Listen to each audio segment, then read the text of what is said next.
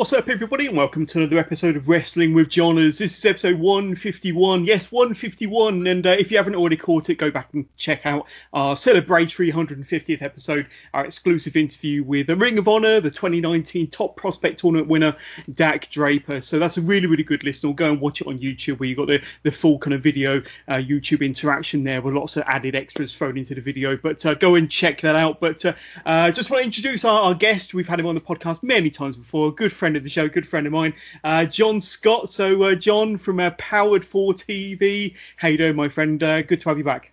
Yeah, great to be here, and congratulations on your 150th episode very recently. A great listen as well. Recommend that to anybody that hasn't listened. But yeah, it's good to be back. Obviously, I'm becoming a bit of a, I don't know, like a normal nostalgic thing, I think, on your show, especially. But I'm glad I've got the takeover this weekend, because I was really looking forward to this and diving into this review. I was quite sort of very excited going into this one. I haven't been that excited or infused for a pay-per-view kind of event from WWE for a little while now. So it was good to go in that with that behind us. And as you say, I don't think I could announce the name last time I was here of where we are now at Powered 4. And of course yourself, you're going to be a big part of that as well with our YouTube going forward. So that's right. Yeah, stuff's moving very, very fast, and of course September is only around the corner, so all good. Yeah. I mean, we'll get stuck into TakeOver 30 very soon, John, but let's stick with Powered 4 TV a little bit, if that's okay. I mean, last time you were on, I think it was another TakeOver, wasn't it? The previous NXT TakeOver. I can't remember what the strap of that was, but you weren't able to announce much about Powered 4 TV. Now it's kind of out there, the logo's out there, the name's out there, things are changing, things are picking up. Is there anything that you can tell us about Powered 4 TV, and what can viewers or subscribers to Powered 4 TV come to expect from Powered 4 going forward and in the future? Yeah, absolutely. So, I mean, there is a lot going on. Obviously, Turnbuckle TV will be transitioning over to us. So anything that, was there on Turnbuckle TV, our flagship show, of course, TNT, the promotion, who have got some amazing stuff coming up, especially in the new year. They've just announced as well their own wrestling school that's also going to be a part of Powered 4, and MMA. So for MMA fans, you might not be maybe a purist wrestling fan, or you may be a wrestling fan that likes to check out some MMA. You're going to have that option with us now, and I'm kind of looking forward to that myself, because I think that what I want to do with Powered 4 is give as much variety as possible. And of course, mixed martial art, it does have that nice crossover. We've seen it in the last, 20 years of Ronda Rousey or Brock Lesnar or Ken Shamrock, going way back. But we know there's always been that nice crossover, and it does. Sometimes when wrestling gets too much, you can just flick it over and get a different taste for something else. And yeah, on top of that, of course, we've got like another 15 promotions at least that are going to be on the subscribers side. I've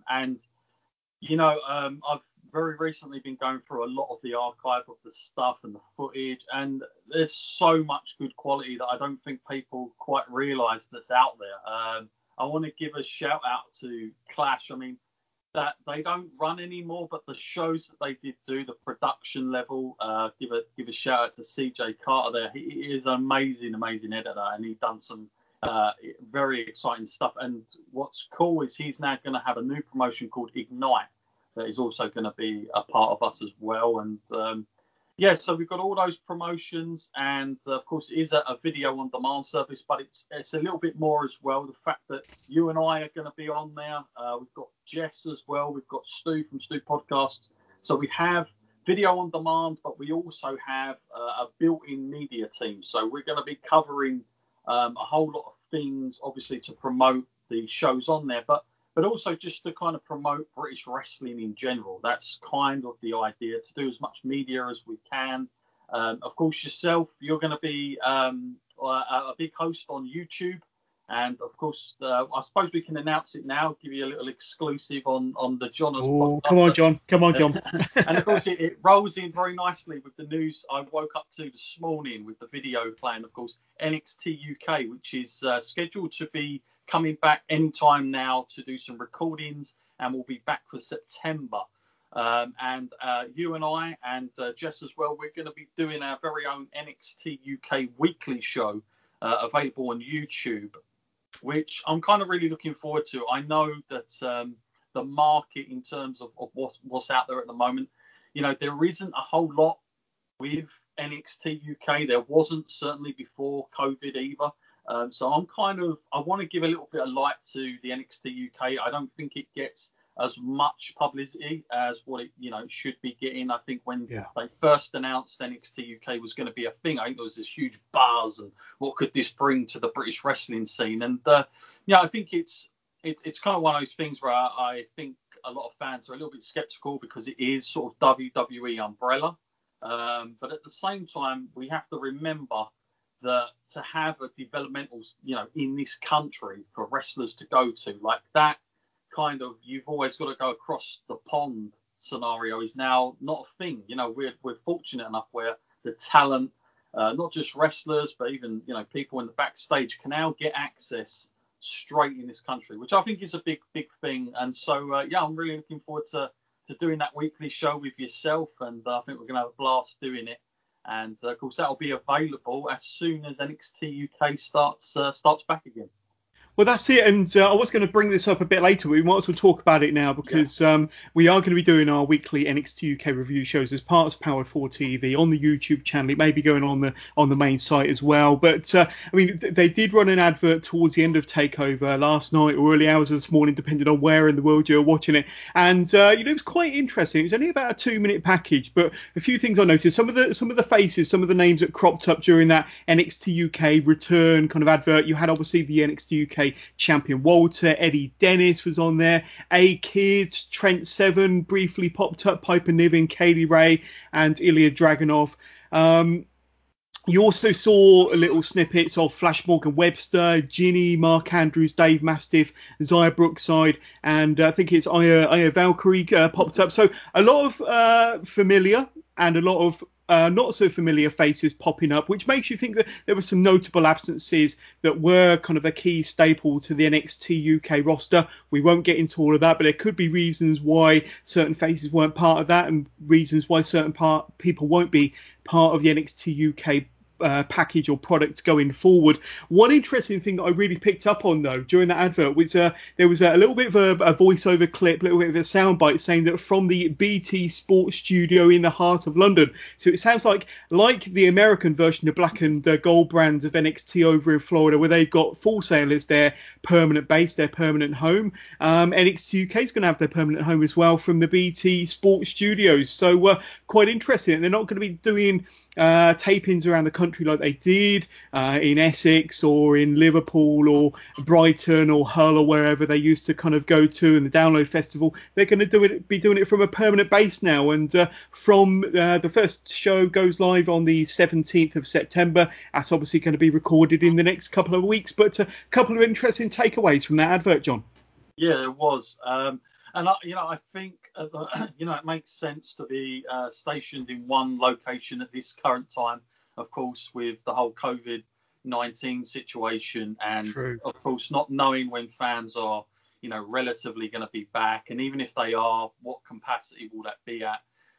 We already know that NXT UK, they weren't sort of drawing huge thousands upon thousands on just the weekly shows anyway. So I think in the long run, this might actually work out beneficial for them to sort of have almost like a little bit of a territory staple, because I don't think they really had that when they first, I remember when they did the first couple of UK schools, Blackpool was a big focal point because of the tournament they had. And then, of course, they did the Royal Albert Hall, which, I was there for. But, I remember the first night, it didn't sell fantastically well until they had the sort of other NXT guys in from the US. So I think they're I think if they had it their way, I think London would be the ideal location anyway, because, it's the capital. A lot of stuff happens. Of course, wrestling, it's always been great. You talk about venues like York Hall. I'd love to see an NXT UK there as well,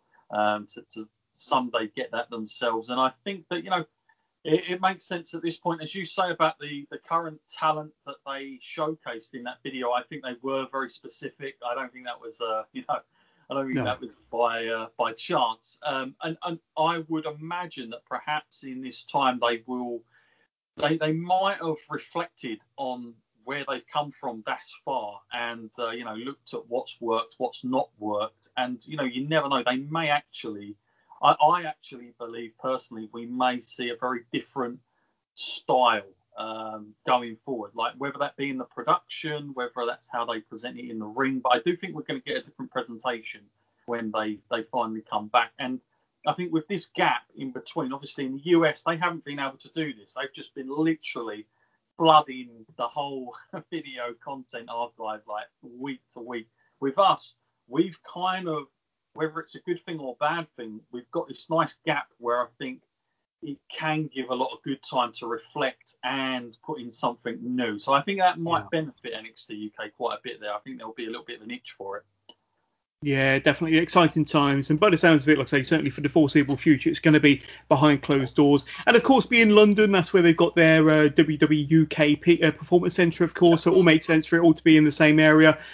So exciting things. And less than a month away from the first broadcast of the kind of next chapter, shall we say, of NXT UK. And of course, it will be covered on a weekly basis here on Powered 4 TV, of course, with myself and John and Jess.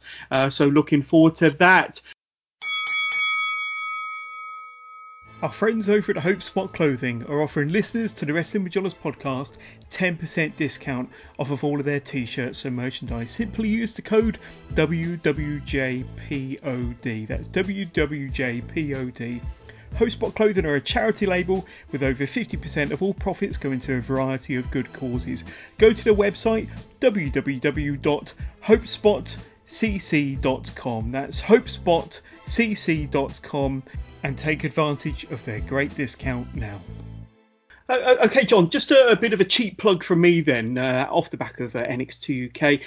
One thing that I've always prided myself on is kind of being able to provide something for the listeners and for the fans of Wrestling with Johners podcast. And I just would like to kind of announce the launch of a brand new merchandise store for Wrestling with Johners. We officially have our own merchandise store on Pro Wrestling Tees. So if you want to kind of grab yourself a Wrestling with Johners podcast, and some brand new designs up there as well, one of which was from Rich Howes, who we had on the Wrestling with Johners podcast a few weeks back, and he's designed for Cody Rhodes, the Bullet Club, New Japan, and Killer Cross, or Karrion Kross we should call him by nowadays. But he's designed for so many kind of international wrestling superstars around the world, and now he's designed a t-shirt for Wrestling with Johners. So go and check out that along with other Wrestling with Johners t-shirts at prowrestlingtees.com/Wrestling with Johners. So I'll be putting out the link on the various social pages fairly soon, but I just wanted to get that out there. A bit of a cheap plug, and something I'm quite proud of, so go and check that out over on the Wrestling with Johners page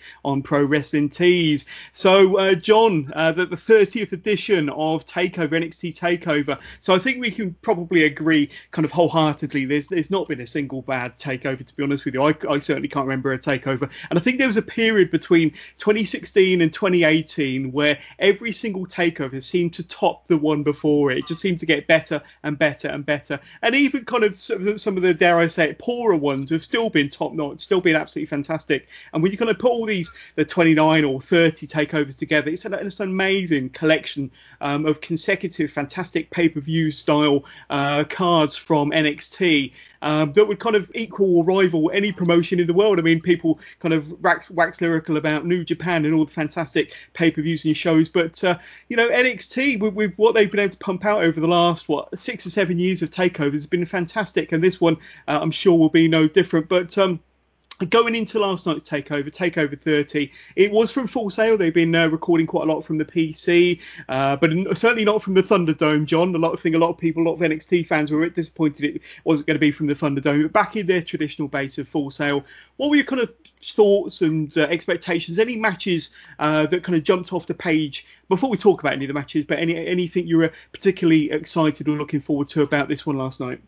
Well, before I get into that, I do want to, as you say, just give a little shout out to some of the great NXT takeovers in the past that, my sort of favourite era of that is when it all first started, when we had the likes of Pac back then when he just started out. We had Tyler Breeze was phenomenal. Of course, what's his name? The Nighthearts guy. What's his name? TJ Wilson. Tyson Kidd. Tyson Kidd was phenomenal. That was great. He went back there and he was just. I mean, they were pulling out some crazy stuff, especially triple threats. Like, I've never been a big fan of triple threats, but watching them do it and the ladder matches they did back then, and there was something when that first come around, the NXT just in general, you thought, hang on a minute, it's quieter, it's only an hour, but I can really take this. This is very nice. It reminded me going way back where they just used to be studio wrestling, and it was mainly bell to bell. We didn't have a whole lot of backstage promos. It was most of the stories were carried out bell to bell, week to week, and it was more sort of about the competitive edge over one another than anything else. And you look at the roster now. I mean, I don't know what the percentage is, but I imagine it's quite high of people that have come through NXT to where they are now on that main roster. Like the Seth Rollins, Roman Reigns. The list goes on. Indeed. Of course, not all have worked out. I should point that one out as well. Some have ended up being better with NXT than they ever did on the main roster. And others have worked out on the main roster that you didn't expect them to, like exactly. Elias, for example, and one or two others. But Yeah, so some tremendous memories. And I was thinking back, 5 years ago it was that I was in New York for the first ever sort of takeover they did in front of a bigger audience that night in the Barclays Center. And I remember thinking then how big of a big deal it was. But here we are at the 30th one who think it. And, it's grown. I mean, obviously going into this, I never had the expectations that this was going to be in the Thunderdome. So I wasn't too worried about that because I knew that they built it for SmackDown and SummerSlam was going to be the big kind of thing for that. I think SmackDown was more of a test for it. But yeah, I didn't have those high expectations. And to be honest with you, takeovers in that setting, they work for me. I don't have a problem. I think because it's all they darken out everything anyway, even on a regular takeover when fans are there. So as far as an imagery for me, I'm never taken out of a takeover. But when it comes to the main WWE side, I am. But I think for takeovers, I was fine. And I quite like the setup they did. They used I'm sure they recycled the 30 from WrestleMania 30 with those big X's, which was a nice little touch. And it was nice to see Pyro.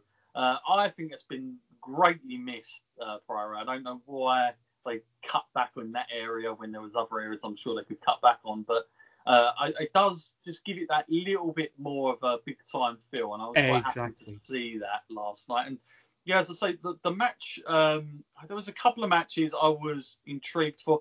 Probably the main event, Keith Lee, and I've been very intrigued. Of course, the whole thing with Adam Cole has got a lot of outside attention, I guess, and that's intriguing. So, but overall, I was just I was kind of massively up for this one and seeing what they deliver. Yeah, and the same here, to be honest with you. And it's funny that you said you went to the first ever TakeOver Brooklyn 5 years ago. But was that when you had that incredible match between Bayley and Sasha Banks? Mm. Yeah, you were lucky to be there. And I was at TakeOver New Orleans over WrestleMania 34 weekend, and that was a stonker as well. And I've been to a couple of UK takeovers, which have always delivered. But I don't know if you caught the pre-show match, but they did have a pre-show match in the 30 minutes before the main show kicked off, and it was a triple threat tag match. It was billed as a number one contenders match for the NXT tag team titles, which are, of course, held by Imperium at the moment, Marcel Bartel and Fabian Eichner. And it was a tag match, triple threat tag match, as I explained, between Breezango, Danny Burch and Oney Lorcan, and Joaquin Wilde and Raul Mendoza. Now, I can't remember, or even if I could remember, probably pronounce their faction names, so I'm not even going to bother. I'll just stick with Wilde and Mendoza. But to cut a long story short, this pre-show match, it was a fast and furious and really, really fun match. Breezango managed to pull off the win following some excellent tag team action, I thought, from all three teams. I thought it was fast and furious from from bell to bell, and all three teams really, really delivered. It was Tyler Breeze who managed to pick up the win for his team, following a super kick, and replaced Breezango as the new number one contenders to the tag team gold. Like I say, that's at Imperium, so whether that'll be on a future NXT on a Wednesday night, or maybe for the next takeover, more than likely for a Wednesday night show coming up. And then we kicked straight into the main show then, John, and bit of a change to the commentary team. You had the familiar face of Beth Phoenix there as well. But the return of Corey Graves to the NXT commentary desk. And of course, he did NXT for quite a few years before going on to Raw and then SmackDown. And Vic Joseph was the third member of the commentary team. He kind of was the lead commentator. No Mauro Ranallo, not sure why.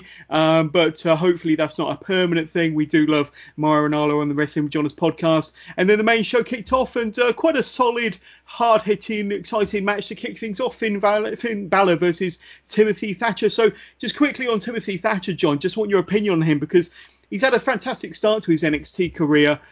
He's not traditionally the type of wrestler that would do well in an NXT or a WWE, because he's more kind of grapple based. He hasn't really got much of a over the top gimmick to him. He's all about kind of the kind of submission holds and the ground and pounds.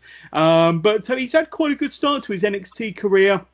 Before we get into the match, tell us about kind of how you think Timothy Thatcher has fared so far in NXT, because he's done surprisingly well in my books. He managed to defeat Matt Riddle in their feud, of course, before he went off to SmackDown.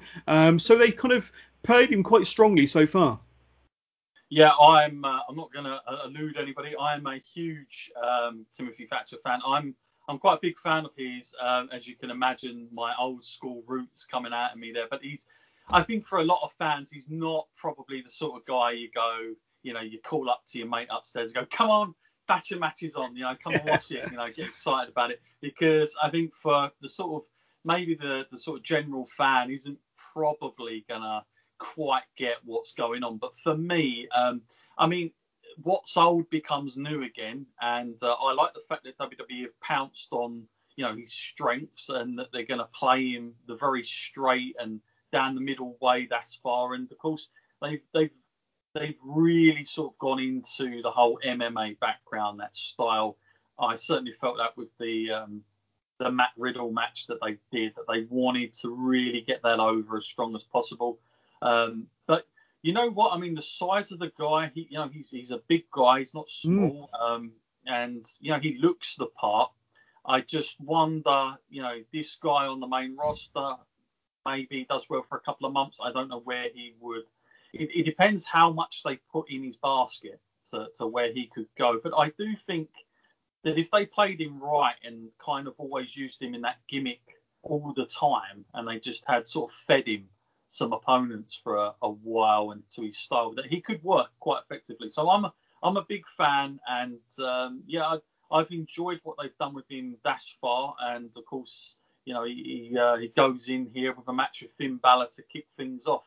Yeah, and if all else fails with Timothy Thatcher's singles career in NXT, they could always put him back with his old ring camp buddies, Walter and Marcel Bartel and Alexander Wolf, of course. That'll be a nice addition to the faction there. But, I mean, in this match, Thatcher, he went to work on Finn Balor's ribs for the early minutes of the matches. Balor managed to turn the tide with an inverted implant DDT and then a shotgun drop kick into the corner, but misses his first attempt at a coup de grace, landed awkwardly on his left leg, allowing Thatcher to hook in a single leg Boston Crab. The match continued for a few more minutes, with both guys exchanging stiff strikes and holds, with Balor managing to hit a coup de grace on a second attempt and a 1916 DDT for the 1-2-3. So it was a good match. It was a very competitive match.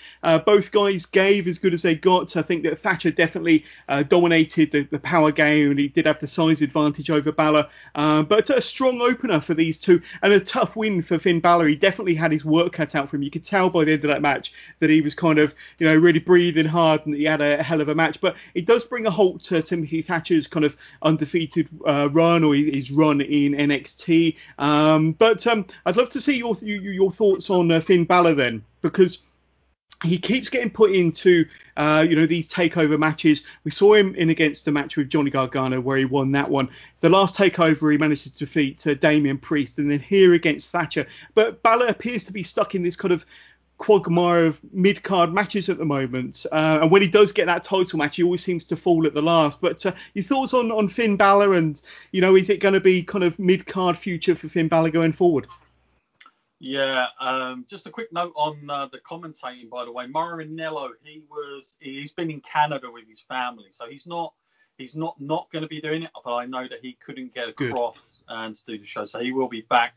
But yeah, Finn Balor, he's come down to NXT, obviously looking to rekindle what was ever there. Maybe they're going to try and find that spark. He was a heel, of course, that sort of kicked things off.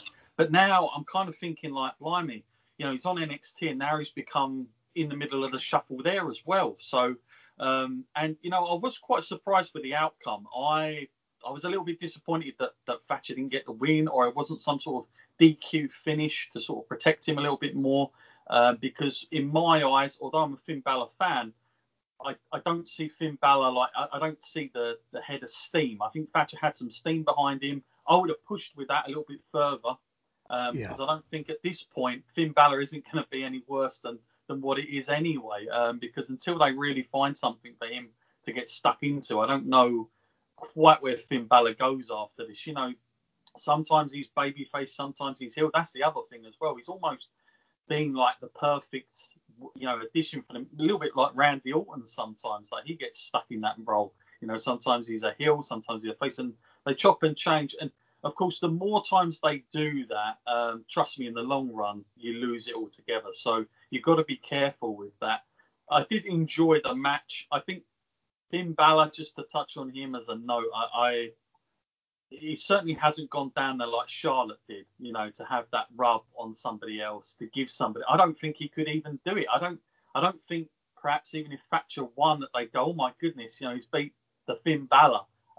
Because at this point, I just don't know for Finn Balor what is there for him. I don't know creatively what they're doing for him. I'm hoping they've got some good stuff for him now he's got the win, and that somebody's thought ahead to sort of go for that next whatever it is. But my guess is maybe he's just going to be a yo-yo for a while, up and down, and we're going to see him where needed. I think the whole thing, I mean, I don't know what you think, but the demon character, I know everyone keeps carping on, he's got to go back to the demon. Well, the problem is you can't keep coming out as the demon every week, because that's just going to be too much exposure. But I think certainly when he was there before, we'd see the demon at takeovers at least, and maybe that's what they've got to try and get back to. I just wonder at this point, I look at NXT and I'm like, there's a lot of those kind of characters around at the moment. We saw it in our main event, we saw it in the match just after this as well. Those characters, they're coming in all over them, and I don't know if the demon just sort of adds like another dimension to that, where they're like, we don't want another person at the moment playing that kind of role. So he's in a really difficult spot where I almost feel like he may have to try and reinvent himself in another way, and get really creative. Yeah, it's interesting, isn't it? And I think that Finn Balor, as much as he keeps winning these takeover matches, it's kind of more, mid-card matches, mid-card feuds, nothing too exciting, nothing really for him to get his teeth into. The Demons, I'd love to see the Demon back again, but I think that needs to be in front of an audience. That needs to be in front of crowds, to be honest with you. That's where it really, really works. But when they were bringing the Demon out on NXT, or maybe even once or twice on the main roster, it just seemed, like it was just too much. And they overused the gimmick. So I'm glad that they've had quite a while between. I think the last time we saw the Demon was probably last year's WrestleMania, WrestleMania 37 in New York. But sorry to cut you up. A quick question. I was just going to throw you in. As soon as we was talking about NXT UK, I mean, do you think that there's any? I know he wouldn't want to do it because he'd see that as a major blow, I'm sure, to his career, that he's gone from main roster, main event, winning the Universal Championship, but at this point, I wonder if NXT UK, even just for a couple of months, would be the place, that they could do with him. I'm not saying right now, because well, I thought that's the way they were heading. I honestly thought that's the way they were heading, because they were kind of teasing a match between Finn Balor and Tyler Bate, weren't they? But I also thought they were kind of teasing. It was a subtle tease that Finn Balor might be headlining the NXT UK Dublin show that was obviously postponed back in May because of COVID. And I thought, although a lot of people were saying it could have been Ilya Dragunov versus Walter, I had an inkling that it could have been Finn Balor versus Walter. So that would be quite an intriguing match. I think Finn Balor versus anybody from the UK brands, Tyler Bate or Walter or Ilya Dragunov would be absolutely amazing. So yeah, we'll have to see. But I think he could be just like Cesaro did in Cardiff 12 months ago, just popped up for the odd match. I think that to have Balor represent NXT on a UK takeover card would be fantastic. So yeah, definitely intrigued by that. But interesting times for Finn Balor for sure.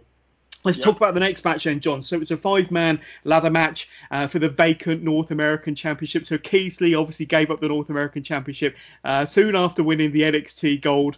I bet he was wishing at the end of last night that he hadn't, but it was a vacant match. Now, what was quite interesting about this one, now the first time the North American Championship was defended at TakeOver New Orleans 2.5 years ago, I was at, was also a ladder match. So kind of a bit of a throwback to that. The competitors in last night's match were Bronson Reed, the big Australian, was he close to 400 pounds? He's getting a good push.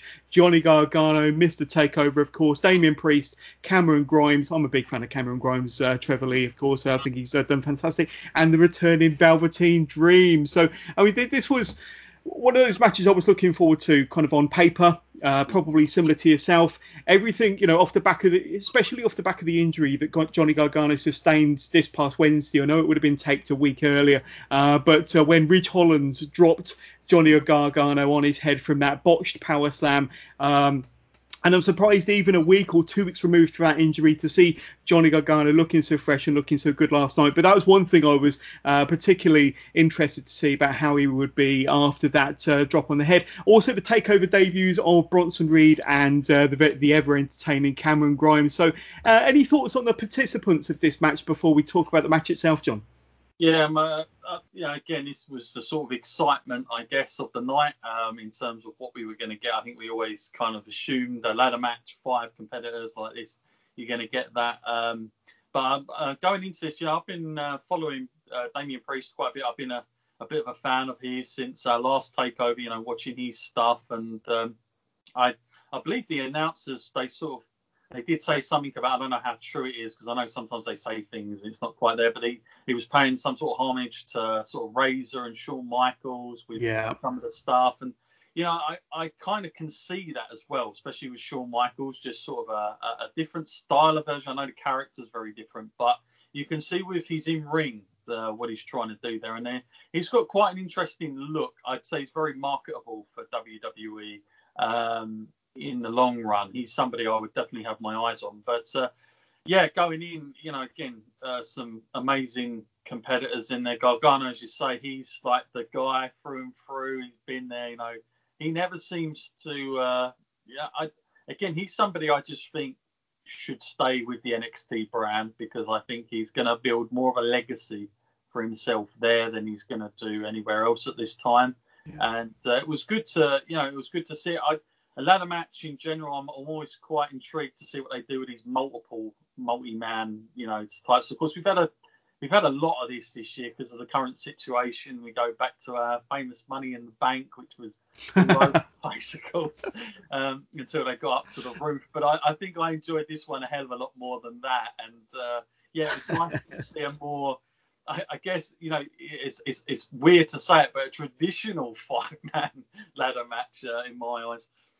Yeah, no, it was a ton of fun and plenty of interesting spots involved with the ladders in this one, of course, including a big splash from Bronson Reed in the corner with 4 opponents and 3 ladders, followed by a gigantic 4-man Tower of Doom spot. That's always good fun. The match takes an interesting turn where the match goes to the outside with an impressive spinning power slam from Cameron Grimes on Johnny Gargano. Always love that. It's kind of like a Spanish fly power slam, you could say, followed by a huge dive through the ropes to the outside by Bronson Reed, and then a ladder run sent on by Damian Priest over the top rope and onto the gang on the outside. Candice LeRae makes an appearance, comes out to interfere, leading to a spot where she gets caught on the back of Bronson Reed when he's on top of the ladder.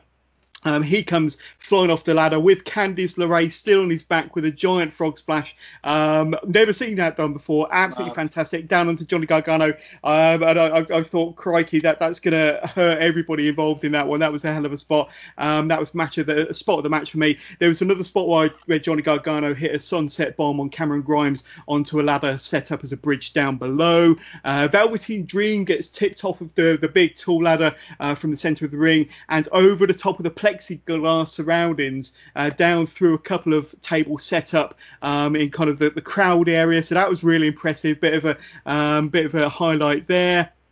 But this amazing match, it came to an end when all the wrestlers kind of take it in turns to get their hand on the leather belt. But it's Damian Priest who toughed it out and got both hands on the strap to become the new North American champion. So a really fun match, a good match. I couldn't really fault it, to be honest with you. There wasn't any noticeable botches. I think all 5 wrestlers had their time to shine. Some really cool spots involving the ladders. Some innovative moments as well. But I really enjoyed this one. And kind of 3 matches in, this was my match of the night. But what about yourself, John?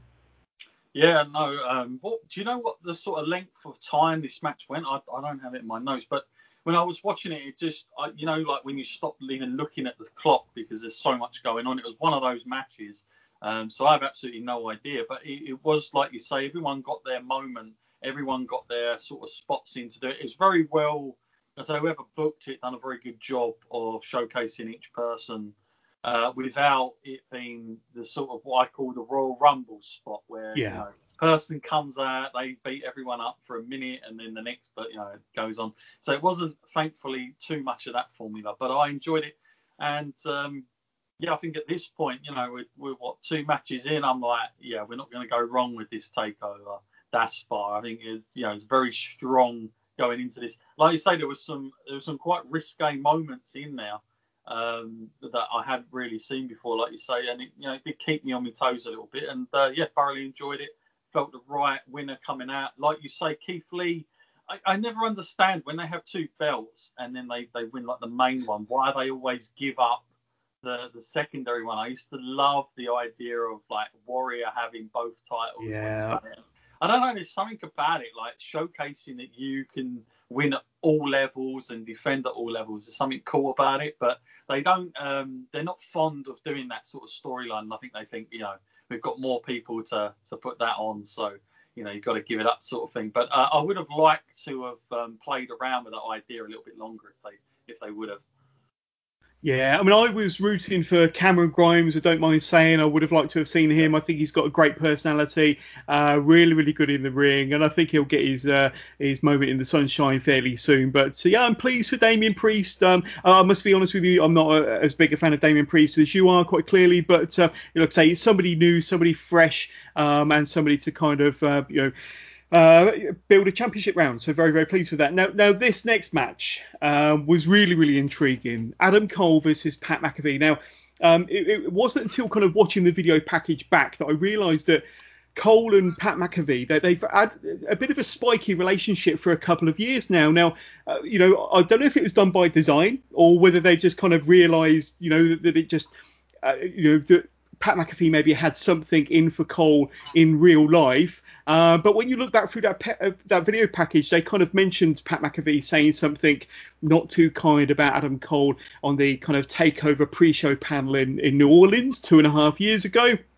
And I've been very impressed with the build to this match, the way they've kind of put it all together, and the way they've portrayed Pat McAfee as well. Now, he's a former American football kicker, and I don't know if he's won a Super Bowl, but it sounds like I think he's achieved a lot of success, a lot of fame and money through American football. He's a bit of a talk show host and a podcast host and occasional host on the pre-show panel on NXT as well. But I think he's played his part in this feud really, really well, to be honest with you. Now, I think that they've built him up as a good vocal person, great behind the mic, and more recently they've built him up as quite a physical person as well. But I've really enjoyed his kind of brash heel persona and his cockiness. But what's your thoughts on the way they've kind of built this feud from kind of the way they normally do former sports personalities coming into wrestling, like Lawrence Taylor and one or two others, has been a bit, not that exciting. But I think the way they've built Pat McAfee has been quite a success. And any thoughts on the build to this one? Yeah, I was a little bit hit and miss with this when they did that the show where, of course, he was on his podcast and they did that square up. I know there was a lot of fans out there going, "It's real, you've got to watch this." I had loads of videos being sent to me, and I watched it. First time round, I knew it was a work. There was no way for me that was 100% legit. But I think what they've done is I do think there was beef, and what they've done is just done some good business with it. and done it the right way. Did I believe that? No, I don't think it was sort of up there with Andy Kaufman and Jerry Lawler from the Letterman show. Let's put it that way. But I do like the way they went around with it. The one thing I'll say about Pat McAfee is like I know very little about the guy in terms of his American football history. I know he does podcasts. I know he's a fan. I think you can tell he's a fan, and there's a big difference between getting a celebrity / sports personality in that's a fan, somebody who's not. Now to come in and play a heel, especially like normally the celebrity, the sports fan, they're always the baby face. I like the fact that they've switched that up a bit. I can't remember the last time they've done that. I might have to go back to like that flipping Kevin Federline stuff they did with John Cena that time, where he come out as the big bad heel, and of course Umaga squashed Cena.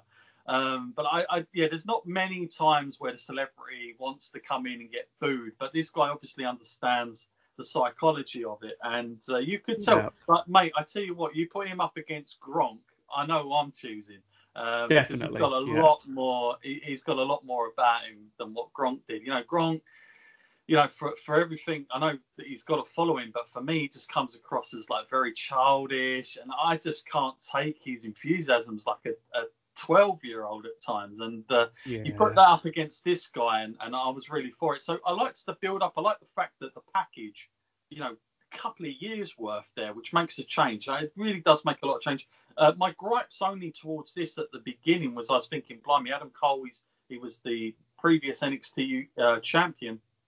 How does this look for him? This guy's pretty much saying he's too skinny, he's too small, and he's calling out things that legit people, us as fans are saying, let alone WWE trying to protect that a little bit. So it was kind of like, blimey, they're really pulling out all the stomps.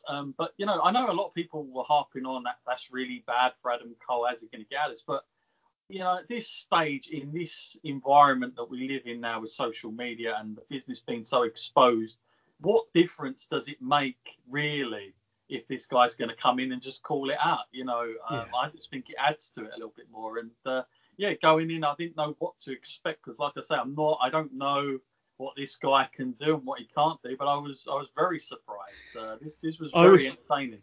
Yeah, I was very, very impressed as well. Well, like I say, one interesting dynamic, and you touched on it earlier, was Adam Cole as a babyface. I don't think he's played a babyface in his entire NXT run. I think he's traditionally been a heel throughout his entire wrestling career. Really, really interesting to see the dynamic there. And I thought Pat McAfee played the perfect heel to Adam Cole's babyface. But very early on in this match, we have the Undisputed Era. They come down to confront Pat McAfee's kind of NFL friends, NFL cronies. And then we see Pat McAfee out of nowhere do a flip dive like a senton off the top turnbuckle onto the gang of wrestlers and NFL guys on the outside. That was really impressive. Down onto the crowd of bodies and gave McAfee the upper hand. The match turned into a bit of a fist fight, leading to a series of near falls for Adam Cole, with some impressive bumping from Pat McAfee. And for somebody that's not a trained wrestler, he definitely took his back bumps really, really well. I thought he was great. There was even an impressive series of moves from Pat McAfee. He gets up on the top turnbuckle, looking to do some sort of suplex move with Adam Cole, but gets shoved up backwards, and very, very kind of cat-like, he perfectly lands on his feet in the center of the ring on his feet, and then just leaps from the canvas to the top turnbuckle to execute the superplex from the top turnbuckle on Adam Cole and gets a close near fall. I thought that was tremendous. I really popped for that. McAfee, he nearly had the match won with a punt kick to the chest and the head of Adam Cole, but it was Adam Cole who picked up the well-deserved win with a well-executed and well-calculated Panama Sunrise. He was going to go for the last shot, running knee, but decided to do for a Panama Sunrise. Got the 1, 2, 3. And for me, this was a ton of fun. Really, really enjoyed the hell out of the match. It didn't go too long. It didn't drag in any places. I thought the dynamics between these two were off the charts. The action was hot. Pat McAfee was a complete superstar. I, for one, have a ton of respect for Pat McAfee coming out of that match, and would love to see more of him. I wouldn't mind seeing a rematch, to be honest with you. I thought the two of them had great chemistry, but you put Pat McAfee in there with anybody, I think that could be a good match going forward. So I think he's got a bit of an NXT future, John. I was going to say that. I think if I was WWE, I'd be getting the checkbook out because I'd let go some of these other people. Like your Gronk and all the rest of it. I know he's now signed for an NFL team anyway, so he's been drafted. But Yeah, he looks good. And you know what? You could put him against any kind of babyface that needs that rub because he's going to get heat. He's very good at it. But the performance he put in last night was almost like a babyface coming out of it because you thought, I think everyone was quite shocked at what he could actually do. Yeah. Don't get me wrong, I do think there would have been a lot of design around it to, smoke and mirrors, make sure we played to his strengths. But if you look at the pacing, he didn't rush everything. He took his time where he needed. He got the heat. If there were fans there, it would have been 10 times better, I would say. As good as it was, I think with fans in there, it would have been really. We might be talking about this as maybe match of the night easily with that kind of reaction that he would have got. So, yeah, I and especially as he's good on the mic, I would love to see him in some sort of authority role within NXT, sort of screwing over people and having the occasional matches here and there. I think that would work perfectly because, of course, he has the podcast anyway, so he can use that to build things up as well. So yeah, very good, very surprised in a good way. I wasn't expecting it to be anywhere close to what it got to last night, so I was very impressed. And the guy can go, he's definitely got the athletic attributes to do wrestling as well. And like I say, I would sign him up for NXT. I would get him on at least a short-term contract right now. Absolutely. And I wouldn't be surprised if we see a kind of 4-on-4 encounter between the Undisputed Era, all 4 members of the Undisputed Era, and Pat McAfee and his kind of NFL cronies. I wouldn't be surprised if that's kind of an 8-man tag match coming up soon. Good point. Yeah, Survivor Series. You've got War Games not too far around the corner.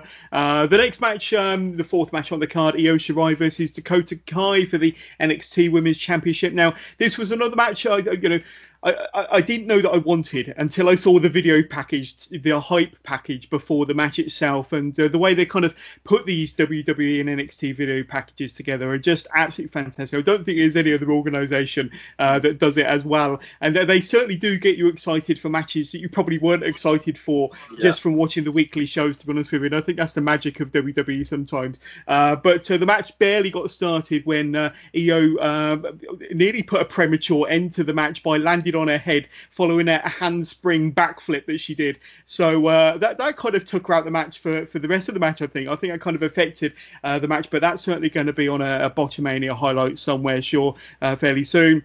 Io was favouring her left arm throughout the match. Now, I'm not sure whether that was injured because of the kind of botched handspring that she did earlier on. But there was a tree of woe spots from Io coming off the top turnbuckle with a double foot stomp for a close near fall. Dakota almost had the match won with a Fujiwara armbar, but Io managed to get to the bottom rope to break the hold. Dakota Kai gets a close near fall from a GTS, with Io putting her foot on the rope once again to break the count. There's a ref bump in the corner just before Io hits her trademark moonsault, and with no referee to hit the count, Raquel Gonzalez comes in, hits a huge choke slam on Io, on the champ. Dakota Kai makes the cover. The referee comes around but can only get a 2 count. There's another moonsault from Io Shirai, this time to the outside, catching Raquel Gonzalez square in the face with her boots, and then she hits a second moonsault back inside the ring on Dakota Kai for the 1-2-3, and she retains her championship. So this was another hard-fought match. I can't help but think that kind of botch at the beginning of the match where she kind of landed on her head from that backflip kind of hindered her for the rest of the match. The match didn't really get going or didn't really get started as far as I'm concerned. After the match, you had Raquel Gonzalez started a bit of a beat down on Io in the centre of the ring, and then we hear the familiar music of Rhea Ripley come out to make the save, and you have a bit of a stare down between Rhea Ripley and Gonzalez. Looks like there's a bit of a feud being set between those two for the future. So Io did manage to retain her championship, but in my opinion, it was a less than impressive title defence.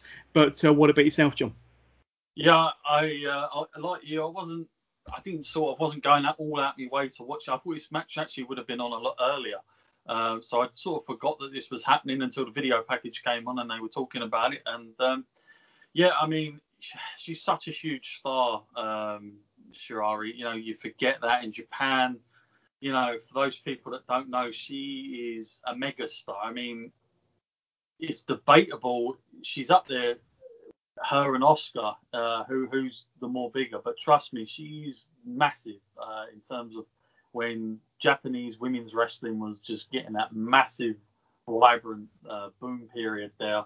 And people that have followed her for a long time tell me that she, some people rate her as the best of the best. And it's good that WWE kind of, at least in NXT, know how to, work the character. I'm glad they haven't gone too crazy, like generic Japanese type stuff that they do sometimes, which just deflates the character. But yeah, great match again. Like I say, a little bit scary at the beginning. That could have been terrible, but thankfully she's all good. And yeah, I enjoyed this. I mean, I'm interested to see where they go next with her and the title, and obviously with the storylines and stuff, and where that next big match is, because I think she needs another big match again to really give her name even more credibility down there. And I certainly think not rushing at this moment is the perfect storm for her. I think she's got I still think she's kind of getting used to the WWE formula, the way they do wrestling in the US. And but she's doing tremendously well, and just hopefully, fingers crossed, WWE keep that consistent level with her, because they've really got a star on their hands. But as we know ourselves, John, we know sometimes where that can lead. So I don't want to speak too soon. Yeah, and it's interesting to think. I mean, there's nobody that really kind of jumps out as a natural number one contender following this match. I mean, I even thought that putting Dakota Kai in there was a little bit of a little bit of a stretch, to be honest with you. As much as I've liked Dakota's work and got a lot of respect for her, she doesn't really jump out and scream as a kind of an NXT champion. But I thought she put in a really good effort here, and the feud was quite good for what it was.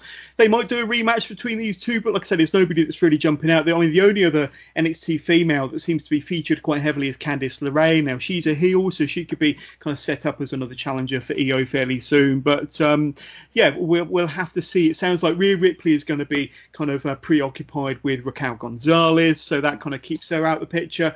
So yeah, we'll have to see what happens somewhere down the line. You never know. Interesting times. Yep. But speaking of interesting times, let's talk about our main event then. So Keith Lee was a double champion after the Great American Bash, managed to beat Adam Cole. He was already the North American champion, managed to get the NXT strap a few weeks ago. I think he's only been the champion for a month, going up against Karrion Kross. So going into this match, I have to be honest with you, I was quite conflicted. I'm a fan of these two, but I knew that one of them would have to lose, unfortunately. There was a chance that it could be Keith Lee, so soon into his NXT championship reign. There's also a chance, of course, that it could be Karrion Kross, and he's only been with the company a few months. So let's not forget that Karrion Kross has made a huge impact since making his NXT debut, and he's run through the likes of Tommaso Ciampa, Dominik Dijakovic, of course. So either way, by the end of this match, I'm going to be conflicted, regardless of who wins. But any thoughts on this match going into it, that the competitors, and what I've just said about kind of it being, is it too soon for Karrion Kross, and is it Keith Lee putting his title up on the line against quite a credible opponent so soon into his run? It was kind of, you kind of win with one hand but lose on the other. Yeah, it's interesting when you say about is it too soon. The issue with me with NXT still to this day is I still don't know if this is a level, pegging with Raw and SmackDown, or if this is still the developmental stage. Because, I know at one point they said, it's all the same now, it's just a different brand. But if I'm being totally honest with you, I still see it as the developmental territory, if you will. The fact that even this Thunderdome business, I don't know if they're getting that or what, but realistically, we know that NXT on a weeknight was by pure reaction to AEW, if we're being honest. So when we talk about the championship and you say, is it too early? If this is a developmental place, I say it's not too early, because back in the day we did see some people come in and just get it quite early off the bat. They didn't go through sort of the mid card, if you will, or that ladder, and they did get it early. And it was not too much of a problem, because you're thinking this is still, before you get to the main part. And the only thing I'm worried about, and I am a bit of a fan of Kross, but the only thing I'm worried about is his entrance, because It's like an amazing entrance. Everyone's talking about it. It's so in time. It's beautiful. But how many times have we seen the entrance be better on NXT than what it gets to be on the main roster? And that's the big thing. I hope they haven't just gone full force with the best of the best already, because sometimes when you're down on NXT, it's unfortunate, but you can almost like, it's probably happened to Finn Balor in a lot of ways, but you can almost do your best stuff on NXT, and by the time you get to the main roster, it's like if you're a fan that have watched him grow up, you're thinking, I've already seen him achieve this moment. I've already seen him get this part, and I've seen that reaction. So you've got to be careful sometimes. And now, of course, NXT is much more open to a bigger audience because of the TV deal. I'm hoping that fans aren't going to get bored with him too soon, because that's the problem. And I do wonder if they've almost given us too much too soon with him, and whether less is more. I don't know. Time will tell. I think in ring, I think he's exactly what Vince McMahon would look for. I think if we hark back to say Lars Sullivan, what they were probably had in store with him, I think that would have been Vince's sort of dream as well. But I think this guy's his new project with Triple H. I think Triple H is, probably the guy that's going to protect him as much as he can at the moment. But I bet you Vince has penciled him in somewhere. Because the way they built him up, it's very old school booking. They've done this long term. You can tell because of who he's beat. They haven't, just had him win, lose at 50-50. So, they definitely penciled this in. I do feel for poor old Keith Lee, because, he's a guy at the start of the year, which seems ages ago now, John, if I'm honest. It does. Yeah. But yeah, he was in there. Of course, he squared off with Brock Lesnar, and at that point, I thought I saw money. It was almost on the screen, the dollar signs just coming out at us, waving at us, thinking, "Blimey, this guy, they're going to make a lot of money from someone like Keith Lee." I'm hoping that maybe this is a door opening for Keith Lee, maybe to get the title off him now and put him on the main roster, but. It's just unfortunate it was Keith Lee that had to do the honours at this stage, because it was a bit soon, a little bit immediate. But there is part of me that thinks maybe Keith Lee is going to go on. Maybe they'll do one more return match, but I do suspect that his calling is upon us. But I enjoyed this match. Yeah. I don't know about you, but I did too. I thought it was a good match. It was slow in places, but I think it needed to be slow in places. And I think to tell a good story, you got to have kind of different chapters, like a chapter of a book. But there were spots where it was slow. There was quite fast-paced spots as well. But the story of the match was essentially, I think, early on in the match, Karrion Kross threw Keith Lee into the plexiglass surroundings, injured his arm, and then Karrion Kross spent the majority of the rest of the match kind of trying to wear down Keith Lee with his injured left arm. With Keith Lee, Karrion Kross nearly won the match with his Saito side suplex, which would normally put away any of his opponents, but on this occasion it didn't. He hooked in the cross jacket submission, but Keith Lee was able to fight his way out of it. Keith Lee connected with a spirit bomb, and there was quite a convincing kick out there from Karrion Kross on 2, instead of it being a close near fall near the 3. He kicked out clearly on 2. The match comes to an end when Keith Lee's going up to the second turnbuckle to do his kind of trademark moonsault off the second turnbuckle. He's caught by Karrion Kross. Kross was able to kind of block the move and then hit a second side suplex on Keith Lee from the second turnbuckle, and scored the 1-2-3. So quite surprising to some. I'm sure we have a new NXT champion, and as I said, slightly conflicted. I'm really pleased for Karrion Kross, and then Scarlett, of course. Disappointed for Keith Lee. Like I say, he only had the championship for a month. He was a great double champion for all of a week until he gave up and vacated the North American Championship. Of course, now he's Keith no belts. He doesn't hold any gold in NXT at all. So it makes you wonder whether he's fallen out of favour with NXT and with WWE, which I don't think is the case, or whether they've got bigger plans. Now, I agree with you. Maybe there's a return match. There has to be a return match between these two, a chance for Keith Lee to regain the championship. But I think that very, very soon, Keith Lee will be going on to either Raw or SmackDown. I think they see bigger things for him, and I think they kind of rushed that storyline along.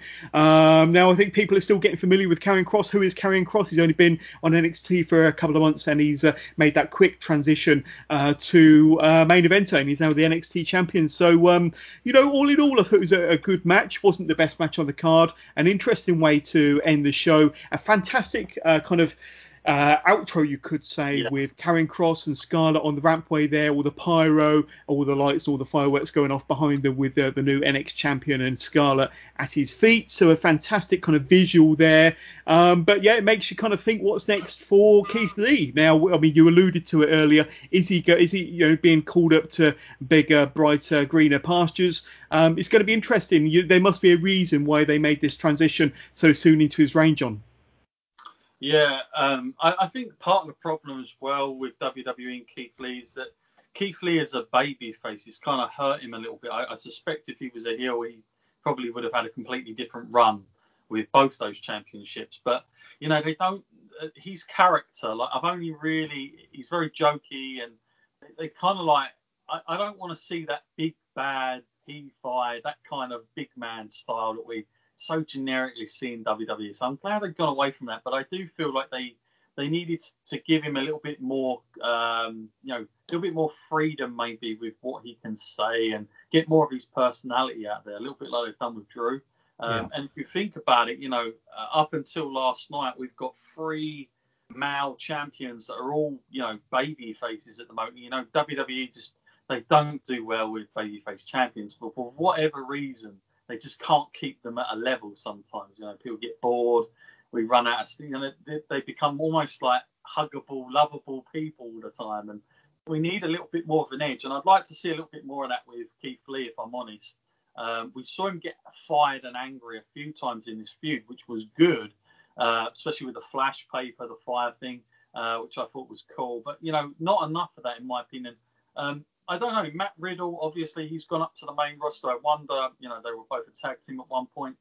I suspect maybe Raw could be Keith Lee's new home, and he'll get a little bit of a vibrant push.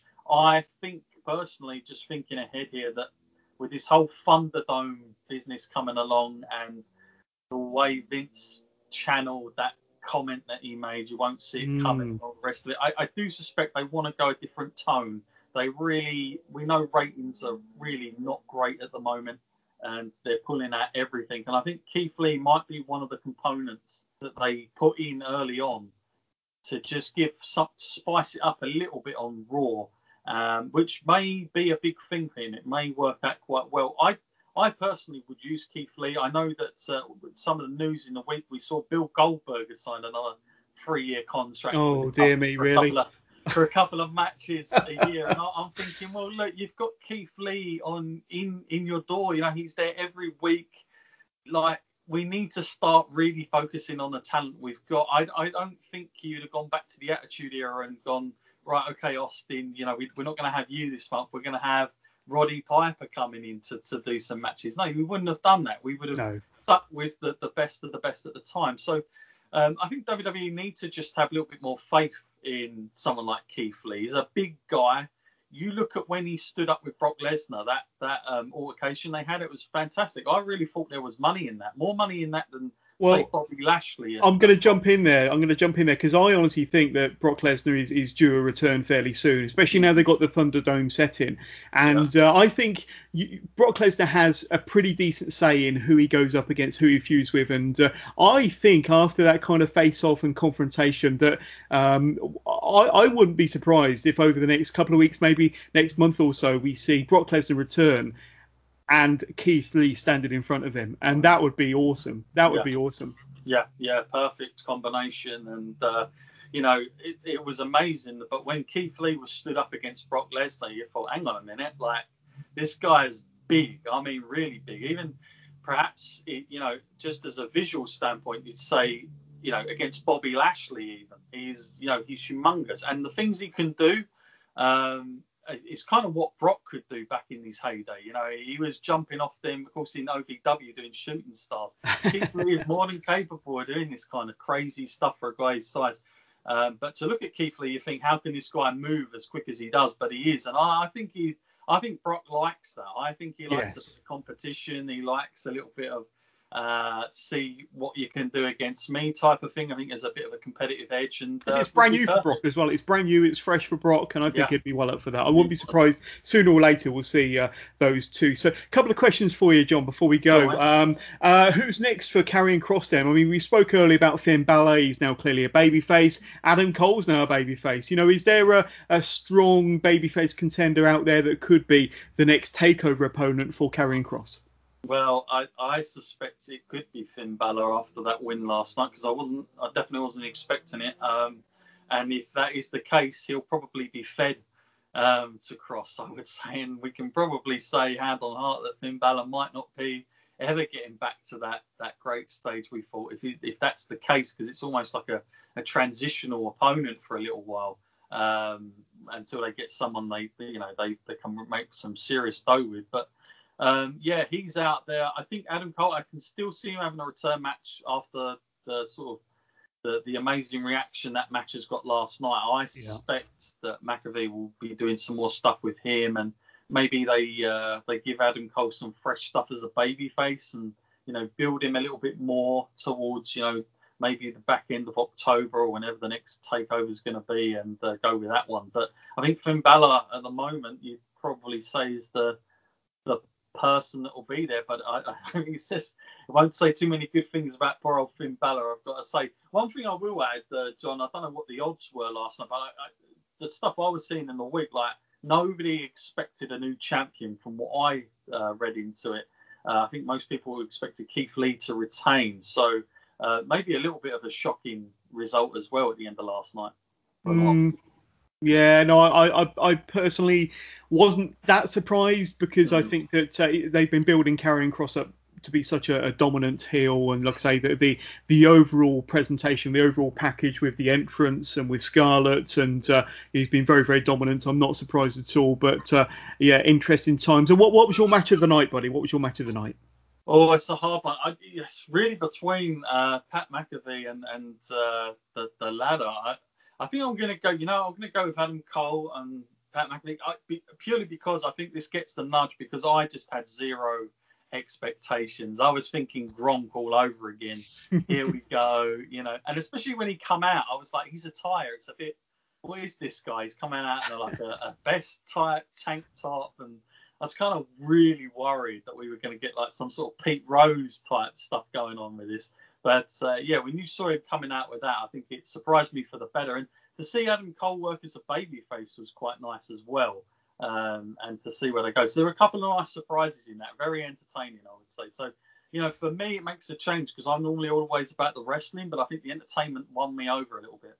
Yeah, and like I say, a very close call between that and the ladder match, but I'm going to go with the Pat McAfee and Adam Cole match. Also, is my favourite match of the night. So, John, brilliant to have you on the Wrestling with John's podcast again to cover TakeOver 30. Any plugs you want to throw out there? Anywhere we can find you or Powered 4 on social media, and just anything you want to throw out there, really? Yeah, so I'm very active on Instagram. You can get me at John_Scott_4. And you can definitely see all the stuff, all the news, any breaking news I've got for the Powered 4, you'll get it there first. And of course, just to let everybody know that come September, we haven't got an official date yet, but it will be available in September, probably around the mid. You will be able to go onto the video on demand site. You'll be able to have a nose around and sign up to what should be an amazing platform for a lot of UK wrestling. Obviously, touch wood behind me here, I want to say that we're going to get some events coming around very soon in the UK. I know there's a lot been announced, but every day changes with the whole COVID situation. We have to remember that. So plans change, as they say. So we have to be a little bit wary of it. But there's a lot of exciting stuff. Also, I hope to be able to announce even more content coming. We're in talks with a few Australian promotions at the moment, a Japanese promotion, and a couple across to our US friends as well. So that'll be really good. And we've got a wonderful, and I do say wonderful, for anybody that is a bit of an old school fan of the 90s, late 80s in this country, places like Germany, Austria. Some of this footage hasn't been seen for a good couple of decades, of some of these wrestlers coming across from America doing these wonderful tours. People like Warrior in there. We've got Regal, of course, Earthquake, Animal, and Hulk from the Road Warriors. I mean, there's some real crazy names in there, but it's real gold for purist fans that love that kind of stuff, especially some of the Japanese wrestlers that were on there as well. Fujinami is featured quite heavily, Dynamite Kid.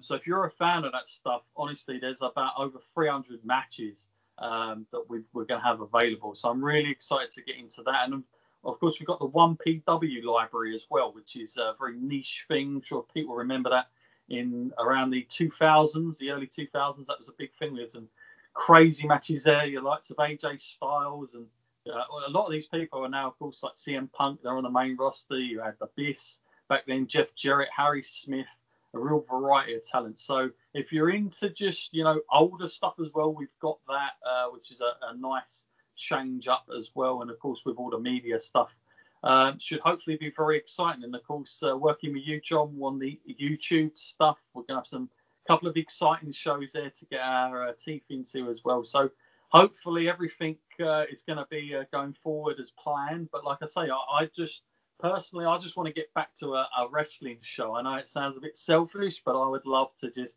get back there, even if it's just at lower capacity at the moment. I think that's better than anything. Before I go though, John, obviously with SummerSlam tonight, are you going to be? Are you big for this? What was I just want to get your take on that first reaction of the Thunderdome when you saw it on SmackDown. I know you saw that the other day. What was your reaction to that? I was sci-fi. Yeah, I was quite impressed by it. I think it looks fantastic. As for all the kind of the faces in the crowd, I mean, I was messaging you and I was saying that, I'd like it if their fans were a little bit more animated. They just look like a bunch of geeks watching wrestling in front of their computer instead of being a bit more interactive, a little bit more, I don't know, waving your hands and kind of enjoying it, or, dancing in the background. I would have been a bit more animated anyway. I probably would have got thrown off the show if I was one of them.